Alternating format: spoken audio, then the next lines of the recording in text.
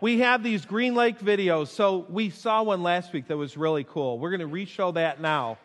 And believe it or not, at the end of the service, we're going to show one that's even cooler. All right? I mean, it's crazy how well this turned out. So just go ahead and let that roll. People are getting seated. Have fun.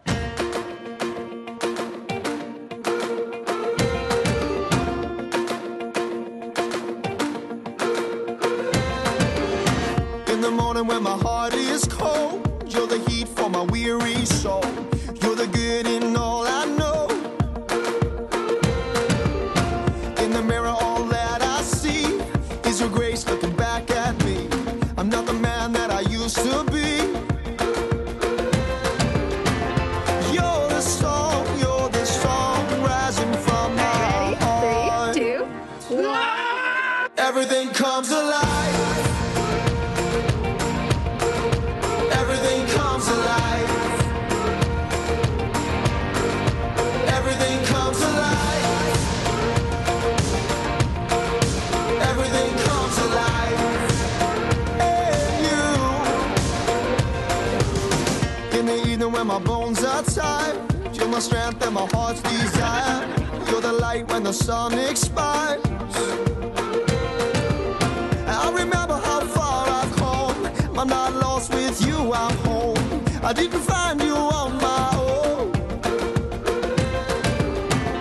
You're the song rising from my heart.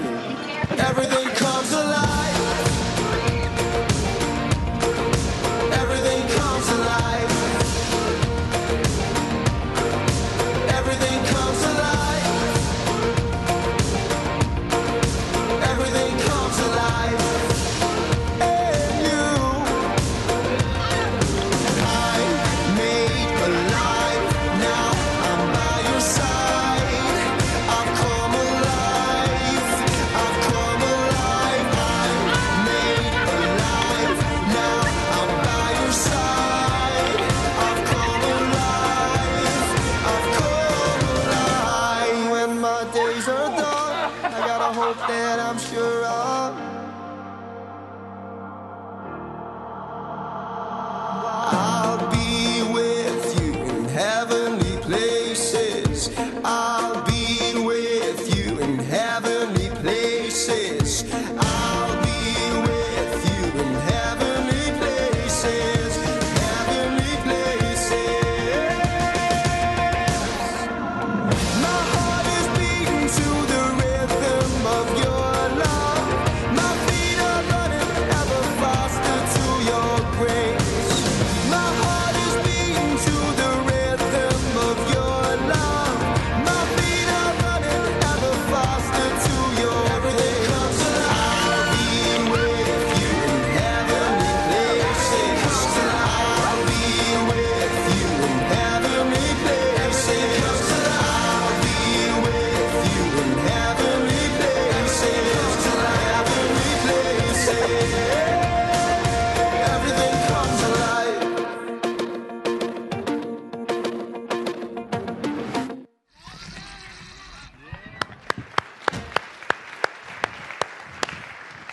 It helps to watch those several times. It seems like you miss things along the way and catch things that you didn't catch last time. So one of the things in there that happens way too fast is there's somebody with a lot of mud being pushed over by somebody with a lot of mud.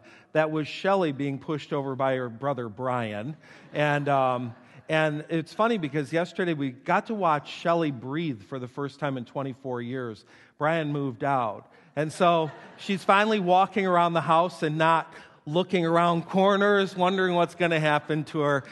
Nate still reflexively flinches. But anyway, no, kind of fun to grow up. So, all right, so we're going to break into this. And the first question is the Trinity. Explain it in 3 words or less, which isn't exactly what the person asked. I had a little fun with this. But if I were to use 3 words to explain the Trinity, I would say mysterious, mind-blowing, and mega important. All 3. The Trinity is a mystery. Anybody that can explain the Trinity to you is lying.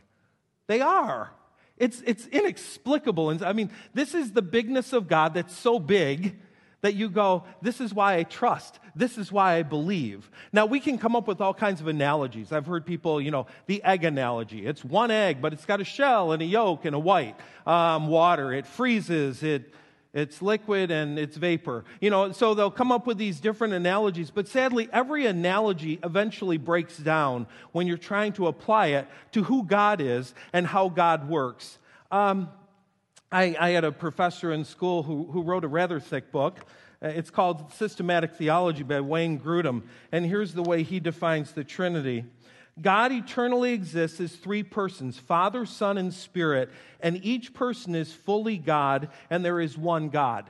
So that it's important for us to understand as Christians that we serve one God. We don't have three gods.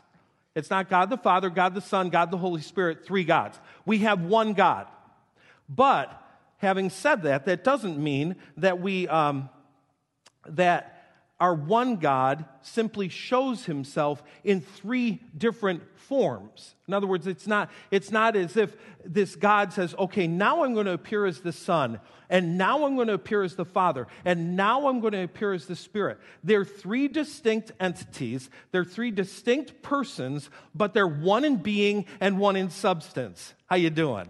All right? I mean, it's not easy to explain. And part of what we have to understand, too, when it comes to the Trinity, is that you have three distinct persons that have three distinct functions, especially when it comes to salvation. It was the Father who had the plan of salvation, and the Son who came and did the work of salvation, and it's the Spirit now who's working in us so that we can experience salvation. So all three are essential. You can't say it's not a big deal. It's a huge deal. And at the same time, it's very difficult to explain. It's just something that I think even when we get to heaven, because some people think when they get to heaven they're going to know everything. No, when you get to heaven, you're going to be right where you are right now. But you'll be sinless, and that's going to make a huge difference. You're going to finally see with such perfect clarity that you'll get things you didn't get before. But we will learn for all of eternity. And I'm convinced about, 3 million years in, we'll all gather for a few minutes and we'll say, so Trinity, did you explain it yet? And we're going to go, nope. But I know it is. I know it is. I know it's real. I know it's important. People that have tried explaining the Trinity throughout the years have ended up with a problem. See this candle right over here? They've ended up with a problem called heresy, and they found themselves burned at the stake. Okay? Because unfortunately, there are people that will try to explain it in such a way that ultimately they do away, one way or another, with God. So this is one of those areas that I think we just lean into trust. And we say, God, if you say you are three persons and one God, I believe it and I trust you. And I know for some of you, you have a hard time with that. And here's the bottom line. Then you're going to have a hard time with Christianity. Because Christianity is based on trust. It's based on faith in a God who's bigger and smarter than us, who's wiser than any being in the universe. And so we need to be able to rest in that. Now, speaking of the Trinity, somebody has made the comment, the Holy Spirit, we don't seem to talk about him very much. Why? Don't we like him? We're big Jesus fans, but the Holy Spirit is kind of down over there or something. It is interesting that in different churches, you'll have different groups that will emphasize different people of the Trinity. So if you're at a charismatic church, for example, there will be a lot of emphasis on the Holy Spirit. That's not to say they don't love God and don't love Christ, but you'll see a lot more emphasis on the Spirit. Here you'll probably see a lot more emphasis on Christ, and there will be other places that you'll see a lot more emphasis on the Father. Why is that? I don't know, because we're human beings and because that's kind of the way we work, But I think if you want to know more about who we are on the Holy Spirit, where we stand on the Holy Spirit, this would be really helpful to you. So you go to our website, and there's this thing called a podcast. And if you were going to go back to the summer of 2012, starting on June 3rd, 2012, we did a 6-week summer series about the Holy Spirit. In fact, the first one was entitled Pneumophobia. Why are so many people seem to just be afraid of the Holy Spirit? What's that all about? And then we kind of broke down where we are in terms of our relationship to the Holy Spirit. So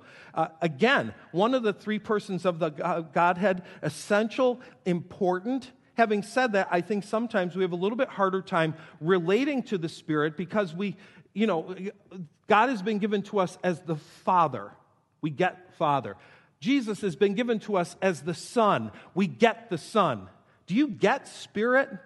I mean, to some, you hear Spirit and you think Casper. You know, you think these things that just, they don't quite fit the way Father and Son do. So I think there is a little bit more of a mystery to what's going on with the Spirit. But we absolutely embrace the Holy Spirit. Equal part of the Trinity. Very, very important. And again, if you want to learn more, you can go there. If you're a reader, I'd encourage you to read Francis Chan's Forgotten God, which again, he's acknowledging that just there are a lot of Christian denominations that tend to put a lot of emphasis on the Father and on the Son and not as much on the Holy Spirit. So let's go to the third question. We're kind of moving along. Yay. Why does my Bible have less books than a Catholic Bible? So really, there are only two types of people that this question matters to in the room. Those of you that were Catholic and are still wondering, why'd you get the shorter version of the Bible? And those of you who have Catholic friends who look at yours and go, yours doesn't seem quite as thick as mine. What's going on there? The rest of you didn't even know that some groups have different numbers of books and whatever. And so what's going on there? Why is it that the Catholic Bible has a few more books than us? I would encourage you, if you want to understand this really well, there's a scholar, New Testament scholar from the 20th century named F.F. Bruce, and he wrote a book on the biblical canon. So the canon is just, what are the books that compose the Bible? He wrote an article, it's found in PDF form, there's the address, but honestly, if you were to just type in F.F. Bruce, biblical canon, this article will come up as one of the first things on Google. And he goes on to explain basically, how did we get the 66 books that we have? How did we land with these 66? And I think it's a really helpful explanation. So if this is something that you've been puzzled by, you wonder about, I'd encourage you to go there. I just want to read several excerpts from that article, and hopefully they'll help a little bit. He says of us, of Protestants, we accept the 39 books. So what we need to understand is that the issue is in the Old Testament. Catholic Bible, Protestant Bible, whatever you want to call it, have the same number of books in the New Testament. It's the Old Testament where the difference resides. So we accept the 39 books because they make up the Hebrew Bible, which our Lord and the apostles acknowledged.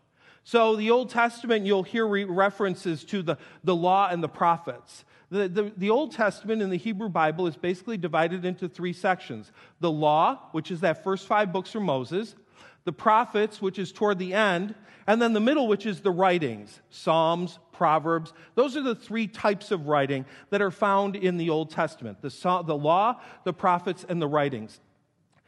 Jewish people acknowledged these 39 books as the Old Testament. So I want to be careful the way I say this, because I'm not into just warfare between denominations. I don't think it's helpful at all. I don't think it's helpful to pick on other people for the way they think or what they think or anything like that. But I really think that the burden of explanation for this is not on us, it's on the Catholic Bible. Because we're following what the Jewish people followed. This was the Bible that was handed to us from the Jewish people. It's actually the Catholic part that has gone ahead and added the section of books. So Josephus was an early church historian. He's not an apostle. Don't get that. He was just a historian of that time.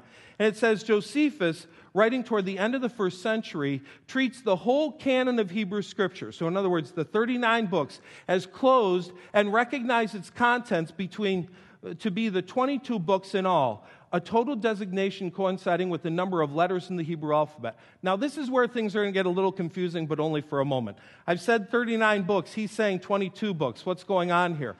In the Hebrew Bible, they don't 1st and 2nd a lot of things. So you don't have 1st and 2nd Samuel, you have Samuel. You don't have 1st and 2nd Chronicles, you have Chronicles. So there are different books that we have that are broken out for us, to where in the Hebrew Bible it's 1. So their 22 is our 39. It's all the same content. They've just divided it a little bit differently. Going a little bit more, he says, the 39 books which make up the Old Testament, according to our common reckoning, are the books which, from the beginning of the Christian era, at any rate, have been accepted as the books of the Hebrew Bible.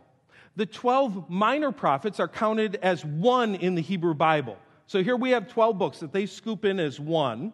The book of Samuel, Kings, and Chronicles are counted as 1. Ezra and Nehemiah are counted as 1. And this explains the difference between our 39 and their number.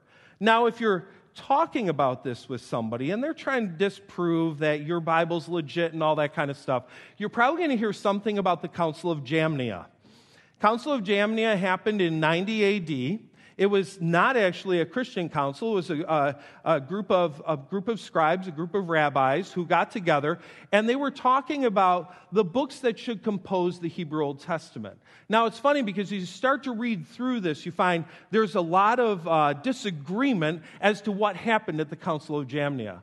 And basically, you see this list. When I looked at a lot of Catholic sites just to find out, okay, what's their perspective on this? And basically what they say, the Council of Jamnia had these 4 standards that they used that determined whether or not a book belonged in the Old Testament. Further, they'll talk a lot about Luther and the Reformation, and Jamnia, as well as Luther and the Reformation, tend to be referred to in a derogatory way to kindly say, basically, they didn't know what they're talking about. We're right. Just stick with the extra books. You'll be okay. I really think, as I've read it through, the Council of Jamnia was primarily to decide how in the world to understand the Song of Solomon. Which, by the way, if you do, I'd be glad to hear your explanation. It's an interesting book, a fascinating book that I think really just gives us an idea of the love story that goes on between Christ and His church. But that was the primary thing going on with that council. So let me read you one more section. The canon of Scripture refers to the final collection of inspired books in the Bible. The Catholic Bible contains 7 books that do not appear in the Protestant Old Testament. These 7 writings are called the Deuterocanonical or second law books. Protestants usually call these the Apocrypha, which Apocrypha doesn't mean evil, bad, throw them out. It simply means hidden. Books that they consider outside the canon. These 7 writings include 1st and 2nd Maccabees, Tobit, Judith, Sirach, Wisdom, and Baruch, along with additional passages in Daniel. So Daniel's a little bit longer in the Catholic Bible, and Esther's a little bit longer in the Catholic Bible. Before the time of Christ, these writings were in the Jewish Greek Septuagint. So basically, they took the Hebrew Bible, they wrote it into Greek, and they were added during that time. The Greek translation of the Hebrew Scriptures, but they were not included in the Hebrew texts. So you kind of see some of the confusion there. Let me just go through this list of statements. And some of this, I just put my notes here so that I'd know what to talk about. So the fact is that not just now, but throughout the time that Scripture has existed, there has been some disagreement as to what belongs in the canon. One of the big fights that the Samaritans had with the Jewish people, they only believed the first 5 books of the Bible. Genesis, Exodus, Leviticus, Numbers, and Deuteronomy were Holy Scripture. They didn't believe any of the rest. They only believed those 5. And to some degree, you can see their understanding of it. I mean, Moses speaks with great authority about following the law. You had to follow the book of the law, obey the book of the law. So they only hung on those. There are some books that that'll be mentioned sometimes as, I put it in quotes, questionable books. Martin Luther himself struggled a little bit with James in particular. He thought James taught faith by works, which it clearly does not. Some have struggled again with Song of Solomon. What's that doing in the Bible, and why is that there? And then there are those who have struggled with Esther because there's no reference to God in the book. God is just kind of behind the scenes, and you're seeing the work of God, but you don't see His name. So you have these people throughout the years, Luther and others, that have questioned, do some of these actually belong in the canon? Here's the tough part. Jesus didn't arrive, hand somebody a piece of paper and say, these are the 39 books that belong in your Old Testament, and here are the 27 that will be in your New Testament. Throughout time, we have recognized certain books to be part of the Bible. How did that happen? Well, it really happens, it comes down to seeing the consistency between the books, seeing themes working together and how they work together, and that ultimately those books belong together. There was about a 400 intertestamental period of silence from the end of Malachi on through basically the angel speaking to Zechariah. And during that 400 years, that's when those additional 7 books appear from the other Bible. You'll find other books mentioned in the Bible that are not actually part of Scripture. As you're looking at Chronicles and Kings, you'll see reference to a book about the kings, about the history of the kings. We don't have that book. So there were other books that were written that were not necessarily part of our Bible, but they're out there. So let me get into some of this other stuff. If you watch History Channel, you're probably fascinated by aliens, but you're learning a lot of other things, like the fact that there are a gazillion Bible books. There's a gospel according to just about everybody, maybe even you, who knows? And I mean, there are all these gospels. And the fact is, yeah, there were a ton of books written by a lot of people that are not necessarily Scripture. A lot of those books appeared hundreds of years after Christ. And if you get the chance to read some of them, if you're reading them, you kind of go, yeah, this is not consistent at all with what we found in the rest of Scripture. So a lot of the understanding of the coming together of the canon comes down to the timing of the writing. Was it near the coming? I mean, if it's written 1,000 years after Christ, it's not a part of the Bible. And is it consistent with the rest of what's going on in the canon? So the last word that I have on this is just, please, when you're thinking about these things, it's really important to consider the source. We are the most well-informed, ignorant generation that's ever existed. We are. You can go confirm any theory you have. There's some nut sitting in his underwear in his mother's basement that wrote exactly what you think, and he put it on the internet. I'm not kidding.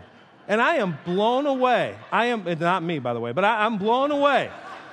I'm blown away at the number of people that will say, well, I found this on the interweb. And it's like, that's neat.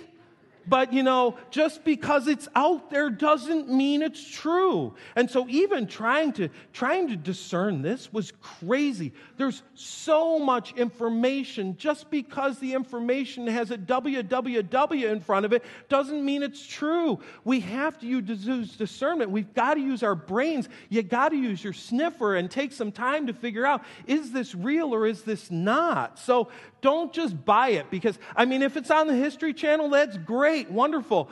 But it might not be true. At least what I was learning yesterday about Korean aliens. Kim knows I can't stand Willy Wonka. He scares the lifeblood out of me. That and Chitty Chitty Bang Bang gave me bad dreams growing up. Just bad movies, okay? They should be banned from the face of the earth. And I'm not a banner. But anyway, so she knows I'm not crazy about it. So she leaves the room, turns on History Channel, and they're talking about Korean aliens. And I'm like, did you think I'd be interested in this? Anyway, so just because it's out there doesn't mean it's true. Don't buy everything just because you see it in print, all right? You've really got to take the time for some discernment and see things through. What should we do with these extra books, these deuterocanonical books or the apocryphal books? I think they're a fascinating read. And you should read them as a history book, like you'd read any history book.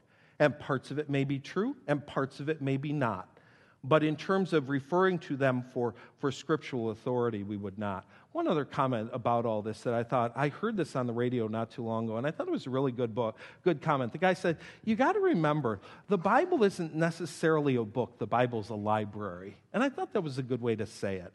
It's not a singular book in that Moses didn't sit down and write 66 books all at once. It was written over thousands of years. So in a sense, we have this library, and there's never been a more consistent, beautiful library in the history of Earth. To think that over the course of thousands of years and all these different characters and personalities, you can have such incredible unity. And the reason you have the unity is because you had an author named the Holy Spirit who made sure that everything came together with a beautiful, perfect flow. So hopefully that was helpful. Why does God let bad things happen to good people? Well, there's a sermon series. That's a... let's switch it. Why does God let good things happen to bad people? The Bible says the Lord rains on the just and the unjust. Both of them get rain. If good things can happen to bad people, why shouldn't bad things happen to good people? Here's what it all comes down to, I think, and this is such an oversimplification, it makes me ill. So, classic problem of evil, the philosophical problem of evil looks something like this. If God is good, and we believe He is, and God is all-powerful, and we believe He is, why doesn't He just do away with evil? He has the ability to do it. He has the desire, the will to do it. He knows it's bad. Why doesn't He just get rid of it? Why doesn't He just today drive a stake in the ground, boom, that's it, evil's done, utopia, here we are. And I think what it comes down to really is something that I think a lot of Christians struggle with. And that is that we like to isolate or fixate on a particular virtue to the exclusion of all the others.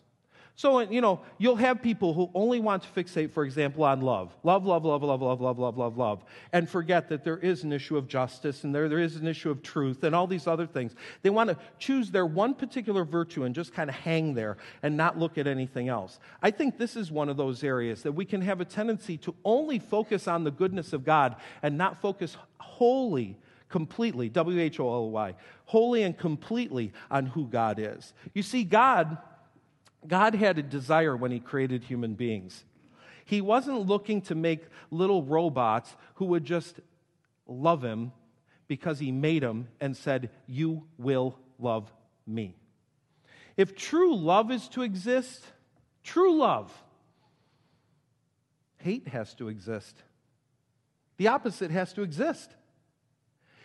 If I'm going to choose to love and accept you, I also have to be able to say, "I don't want you. I reject you." He gave us that ability. He puts this tree in the garden and he says, "You can eat it or you can love me. You can do what I say, you can obey me, or you can disobey me." And somehow God decided that it was of great value to him to have billions and billions of people who have the ability and choice to say, "I love you" or "I don't love you." But that kind of world is going to involve sin. That kind of world is going to involve disease. That kind of world is going to involve hardship and pain and misery. And that doesn't just happen to the bad people. That happens to everybody. It happens to everyone. Believe me, I've struggled with this one. I mean, I've lost friends. I lost one friend, almost 15 years ago now. And I remember when she died, and my fight with God was, I have a list of people you could have taken that would have made my life a lot better. What are you thinking? I have a list of people who are just nasty and mean. And you took her? Why? This is just me talking true. I know. Some of you, this scares you to death. You're like, my goodness, he's supposed to just do nice things. What do you mean? He wants people's houses to burn down? Are you kidding me? Really? This is what happens when you're really wrestling with faith. You're kind of like, "God, I really would have preferred she stay, and you take someone else. Why'd you do that?" Because it's his world, and he decides, and I get to learn to trust him. Though he slay me, yet will I trust him. Though he slay my friend, yet will I trust him. So why do bad things happen to good people? Because God has decided he wants to give us the ability to choose to love him or to choose to not love him. And if we're going to have that choice, it's going to result in a world where bad things happen to good people. How do we understand verses that say we're to have nothing to do with certain people? So we read one of these not too long ago. Let me give you a couple of others. They're not easy to read. But avoid foolish controversies and genealogies and arguments and quarrels about the law, because these are unprofitable and useless. Warn a divisive person once, and warn them a second time. After that, have nothing to do with them. You may be sure that such people are warped and sinful and are self-condemned. That's in the Bible. The part we believe in, not those 7 books that we don't. That's in the Bible, okay? 1 Corinthians chapter 5 is written about a relationship that was going on in a church where basically this man was in an incestuous relationship and it was just bad news, all right? And they're both claiming to be believers. It says, "I wrote to you in my letter not to associate with sexually immoral people." Now, if there were a period there, we'd have problems. Because basically that would say, my goodness, we just practically can't be friends with anybody, right? "I wrote to you in my letter not to associate with sexually immoral people." Not at all meaning people of this world who are immoral, or the greedy, or the swindlers, or the idolaters. In that case, you would have to leave this world. I love the way Paul says that. He says, lost people are going to act like lost people. Get used to it. And if you were to cut yourself off from every person who acts like a lost person, you'd be lonely. You'd have no relationships. But I am now writing to you that you must not associate with anyone who claims to be a brother or sister, but is sexually immoral or greedy, an idolater, a slanderer, a drunkard, a swindler. Do not even eat with such a person. Now that sounds harsh too, right? What's he saying here? What's going on here? Paul's not saying that he wants a group of people that just walk around and punish each other. What he was talking about in 1 Corinthians chapter 5 is that this incestuous sin had been so normalized in the church that there was not even an ounce of guilt about it. There was just like, hey, we love this guy so much. Love can overcome anything. Don't worry about it. And Paul is teaching that God's basically saying there are times that a sin is so severe that we need to say to somebody who's claiming to be part of the body of Christ, we need to be separated for a while in order for you to have the chance to come back to your senses. Fellowship is a powerful thing. This unity that we have together is a powerful thing. And when that fellowship gets broken for a while, sometimes that's enough to bring a person to their senses and to say, my goodness, what I'm doing is dreadfully wrong. This has got to stop. He goes on to say, what business is it of mine to judge those outside the church? Are you not to judge those inside? God will judge those outside. Expel the wicked person from among you. So a lot of those disassociation passages really have to do with that point that a believer has come to a place of such callous, excessive sin that the only thing that will help them to turn back to God is to be actually put out of the church for a while. You might call it excommunication, but that they're put out of the church for a while in order to come to their senses that they're actually living like someone that's lost and they need the chance to come back to God. None of these verses are used as a justification to simply cut off somebody because you have a minor disagreement with them. We don't get along on this, or we don't agree on this point of theology or something like that. These are severe sins that require a wake-up call, not just from an individual, but from the body, from the church. One of the questions that was raised was basically something like this: help me to lead someone to Jesus. How do I do that? How do I help another person come to Christ? And so what I want to do, I want to show you a tool that we have. If you were to go to our website, there's a page called First Steps. And the first step is the first step everybody's got to take. It's the first step that talks about how you enter into a relationship with God. And I would say to you, go home and watch it, but I suspect that a lot of you would kind of forget. So I thought, let's watch it now. We're going to go ahead and watch it now. So you have a little compulsory homework to do right now and a little break from my voice.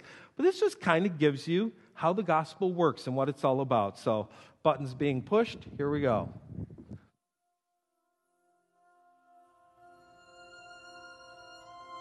There is only one story that answers life's most essential questions and gives a lasting sense of purpose and meaning. It's the story that inspires all other stories. It's the true story that defines every one of us. This is that story. How did it all begin? Like all stories, this one begins in the beginning with the author, who is God. He spoke everything into being. With a word, galaxies appeared with stars and planets. Earth was designed for life to flourish. Everything God made was gloriously good and breathtakingly perfect. The highlight of God's creation was the first man and woman, Adam and Eve. God entrusted everything he created to his beloved children, giving just one rule. They were not to eat fruit from a specific tree. They lived in loving obedience, worshiping God as their heavenly Father, and enjoying perfect harmony with creation, each other, and God. Considering our world today, it's obvious perfect peace didn't last. Turmoil, war, sickness, troubles. We each have our share. What went wrong?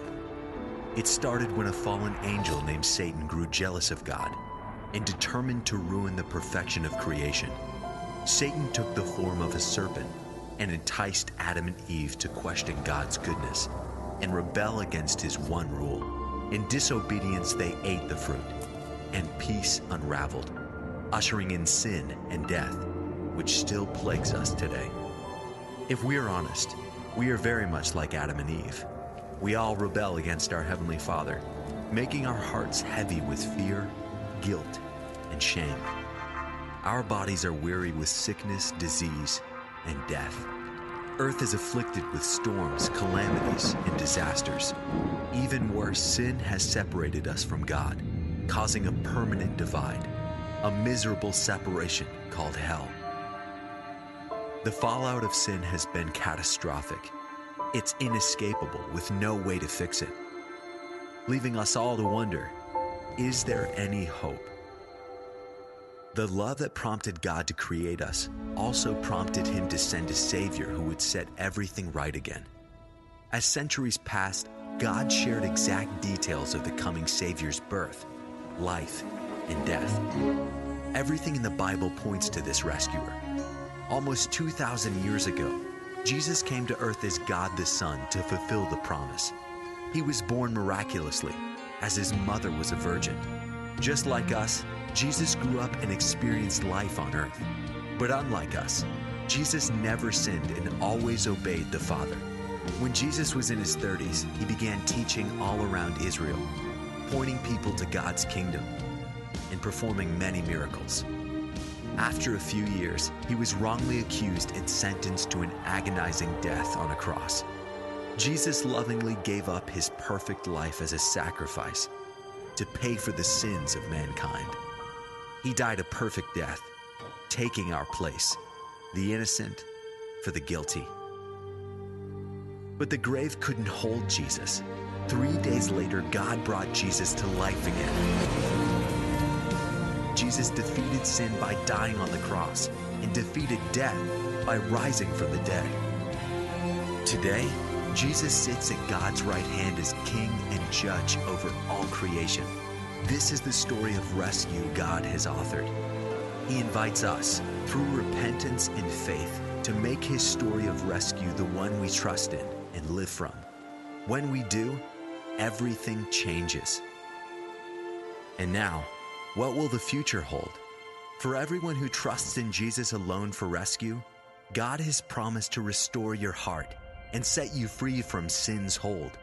Because God is loving, kind, merciful, forgiving, tender-hearted, and true. God has also promised to make all things new. One day, there will be a new heaven and a new earth, forever free from sin. Everything that causes pain and sadness will be gone. God has also promised to be with us forever. The moment you trust in Jesus, your relationship with God is restored because Jesus has closed the divide sin caused. Getting to know this all-loving God starts today and continues forever. For God's story never ends. You can make God's story the foundation of your life even now by admitting your need for God's rescue, asking forgiveness for your sin, trusting in Jesus Christ alone to rescue you, following Jesus in faith from this moment on. This is God's story. Will you make it yours?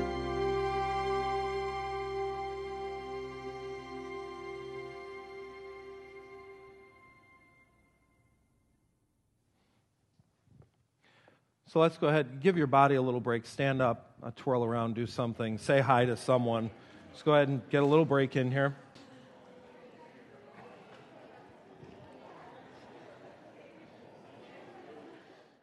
All right. So help me to lead someone to Jesus. A couple things on this and we'll move on. There are so many great tools, this being one. If somebody's asking those kinds of questions, you may guide them to our website and say, watch this video and let it be a conversation starter, because that's what it really comes down to. I think a lot of times we're so afraid to have these conversations with other people because we're afraid we won't know all the answers. You won't know the answers until you know the questions. So as a person starts asking you the questions, you know what you'll do? You'll say, I'll find out. If you don't know the answer, you'll find out. You'll learn what it is and have the conversation. The other piece of leading a person in Christ really comes down to this. Live authentic Christianity in front of them. And what do I mean by that? I do not mean live perfection in front of them, because that would not be authentic Christianity. You live out Christ in such a way, with such humility, that you know you're broken, you know you do dumb sometimes, and when you do dumb, you apologize. And you say, that's not consistent with what it means to be a Christ follower. I'm sorry for that.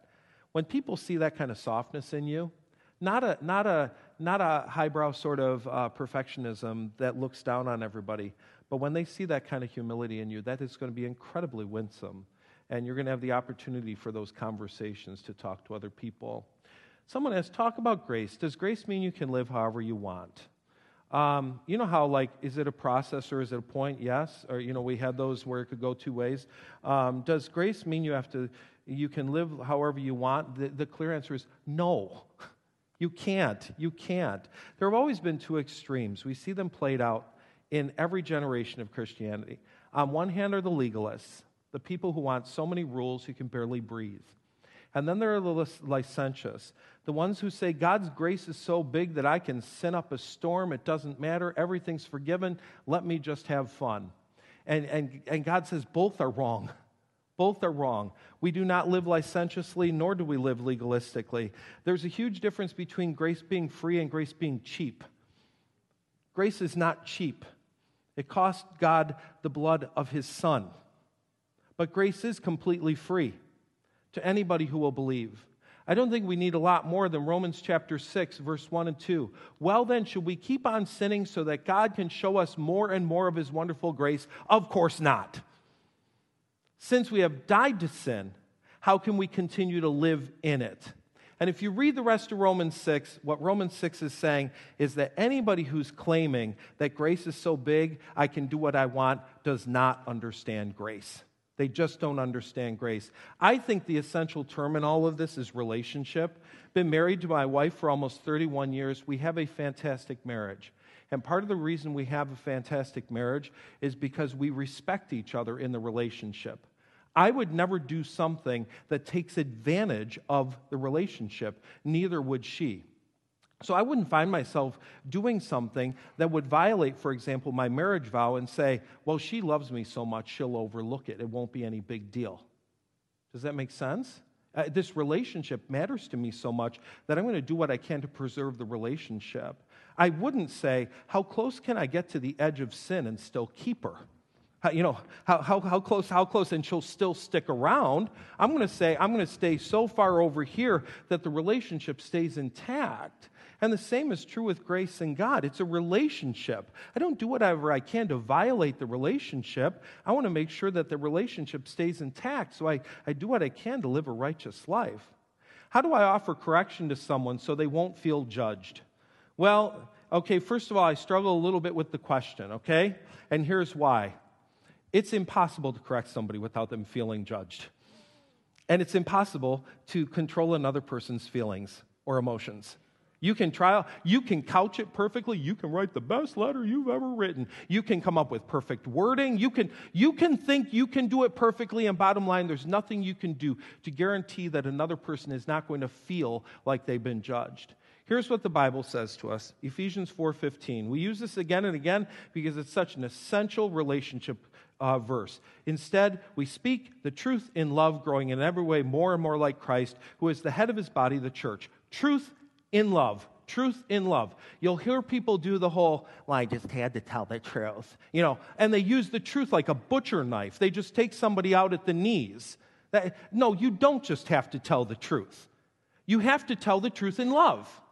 Or someone will say, I love them too much to tell them the truth. No, you don't love them at all if you're not willing to tell them the truth. It's the balance of both. Truth and love. Both go together, not one or the other. Now, sometimes truth told in love is going to sting. Do you love a person enough to allow the sting to be there so that they might have the chance to change? I think a lot of times we want to correct somebody because we want to get even with them or we want to diminish them, not because we love them. So the question really is, am I telling the truth because I love them and I want to love them back to the path to God? Some questions to ask. We always need to ask these questions. I think they'd be helpful. Why do I want to or need to correct them? What's my motive? Why do I want to do this? Sometimes we'll find that our motive just stinks and we need to be quiet for a little while. How, when, and where am I going to do this? It would not be a good idea to stand up right now and correct somebody in this room, right? Or for me to take advantage of this moment and call someone out and just start dealing with it. There's the proper setting for correction, not humiliating people in front of other people. Am I the best person to do this? Maybe we have too much history. Maybe someone else needs to be the one to do this. If I say or do nothing, what's going to happen? I think it's an important question to ask. Have I sought God's face? Has God been any part of this conversation, or is this just me wanting to do my own thing? And is it possible that God is doing something here, and I need to stay or step out of the way? Is it possible that God is doing a work in this person's life, and my desire to control and fix it is actually short-circuiting what God is doing? So I think there are times that we're supposed to be silent, and I think there are times that we're supposed to speak, and I think God is giving you the Holy Spirit to be able to discern between the two. But it isn't always one or the other. Sometimes we need to speak the truth in love, and sometimes we need to be silent in love. But they're always ruled by love. End times questions. Someone asked, why don't we talk more about the end times, or shouldn't we be talking more about the end times, or, man, let's get us a good series going on the end times, those sorts of things. There are a few things about the end times. I have 4 words for you. Fascination. My goodness, everybody's fascinated by this. I mean, this is good stuff, right? You sit there and you're kind of dissecting the book of Revelation and trying to figure out what that thing is. It is a bug, is it a helicopter, what is it? Wow. It's fascinating. I'll have conversations with lost people. They want to stop talking about Jesus and start talking about, the market on the head. Well, could it be this? Could it be that? So fascination is involved. Speculation. My goodness, I'm old enough to remember Mikhail Gorbachev. Do you know how many people turned his heads 17 different ways to find out if the birthmark was 666 in some particular pattern? I mean, and I promise you, I read the books about Saddam Hussein being the Antichrist. I suspect after this next election, no matter who wins, there will be books about that person being the Antichrist. So speculation runs rampant. We're always trying to figure it out. Obsession. Some people they don't even look at any of the rest of the Bible. I mean, they only own the book of Revelation, and they stay there. And honestly, sometimes I think it can be a distraction. It can be a distraction from holy living. That we get fascinated with this topic over here, and we get distracted from holy living. So here's where I am on the end times, okay? Are you ready for this? This is my explanation of Revelation and Daniel and all the other prophetic books. Jesus is coming back. He's coming soon. Are you ready? It's not nearly as sexy as talking about who might be the Antichrist, Oh, that stuff's cool. Woo! Jesus is coming back. He's coming soon. Are you ready? That's the message of all of it. And you can sit in utter fascination trying to figure out all the details, but know this. It's closer today than it was yesterday. And I would say that in my lifetime, it's a lot closer than I thought it would be. I don't think we have a whole lot more time left on this earth, the way things are all coming together. But having said that, here's the question. He will come. He came, he will come. Don't doubt his word. He's going to do it soon. That's what imminent means. Imminent means he could walk into the room at any moment, and you don't know when it's going to be. Are you ready? One of my favorite verses is actually the very first devotional I ever did for a youth group. It was based on this verse. And now, dear children, abide in him so that when he appears, we may be confident and unashamed before him as his coming. This is one of the best end times verses you'll find. Jesus could come here in a moment. Will you be confident? Will you be caught doing right, or will you be caught doing bad? Confident and unashamed. I'm living a lifestyle that brings a smile to the face of God. Or ashamed. I sure wish you hadn't come right now. Greatest challenge and greatest opportunity before Southfield. I'm going to save these for next week. We've come to the end, believe it or not, this is cool. And I'm saving them for next week because next week we're starting a series about how to discern the desire of God for your life. How do you discern that? How do you know what he wants you to do? How do you know the next decision? How do you know the friendships you're supposed to have? How do you know the will of God for your life? How does that all work together? And so I think that talking about the greatest opportunities that lie before our church, as well as the greatest challenges that lie before our church, fall perfectly with the concept of God's will for us. What does God desire for us? So we're going to actually save those as an opening for next week. And believe it or not, that's the last slide. We only had to do away with everything else in a service in order to get through it all. That worked out very well. But of course, we would never do away with the offering. So our servers are coming right now. Our servers are going to come now. They're going to collect the offering. going to give you a couple of announcements. Again, thank you for doing this today. Here's one of the things that I've appreciated about our church for a long, long time. We have this value, it's called flexibility. We're willing to be flexible. And, there are a lot of churches that, my goodness, you'd have to go through 17 years worth of committees and everything else in order to come to a decision as to whether or not we're going to have a service or not have a service or how that's going to work. And just the tremendous flexibility you all have exhibited throughout the years has been really incredible. So is the next picture the cubes? It's not oh, thank you. Okay, it wasn't showing on mine. Thank you. So, my goodness, do you see that date, July 11th? It's July. It's kind of funny to watch people who are involved in planning camp right now because they're all, a universal statement, I'm not going to make it. There's a lot of stuff that has yet to be done that's still squeaking forward. But we thought we'd introduce you to two very important characters for the week. These guys will be part of the story. So some cool stories coming out of Quest in that week. And you are officially on the last day of general registration. So again, if you've not signed up yet, get on the website, get that registration done. It's incredibly important. Let me check in real quick. Do you have youth group today? None today. Do you Wednesday? No. Okay, cool. So you're off this week. 2 weeks. You're off for 2 weeks. Okay, good. Glad I checked. So, Refuge and Revive are off for 2 weeks, which means your chairs can stay in place, which is great for you. Right down here in this corner after a service, normally every service, there will be someone over here that's more than willing to spend some time praying with you. So you have a request, something that's weighing heavy on your heart or something you want to celebrate in prayer, make sure you come on down here and you can go ahead and do that. Every Sunday as you leave, you have the opportunity on either side table to take a Bible. It's New Living Translation, nice, easy American English translation of the Bible. If you don't have one like that, you take it. It's yours, and we hope you'll go ahead and put it to use. There are also envelopes back there. You don't have to use an envelope for your offering. Some people still like to, and so we make those available. They're also addressed, so if during the summer you're on vacation, you want to mail in your offering, you can go ahead and do that. That works out really well. So thanks to all of you who parked on the grass today. You made space. That was our big concern. We knew we'd probably be okay in here. We were a little worried out there. And again, thank you for your flexibility. If this was your first Sunday, come back. We're not always weird. There are Sundays that we actually sang and that sort of stuff. So we normally have a great time. So we always do. So speaking of great times, I've got to show you this last video. There's just way too much footage of what our kids did at Green Lake. Way too much stuff. And, like last week I watched it and I went, that was the best. And then I see this one and I'm going, oh my word.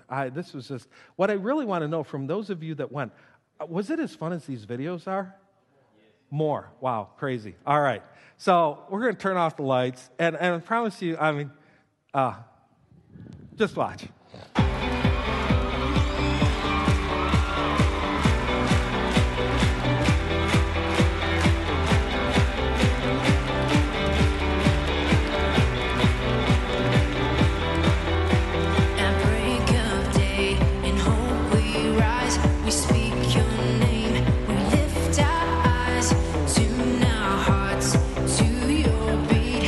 Where we walk, there you be, fire in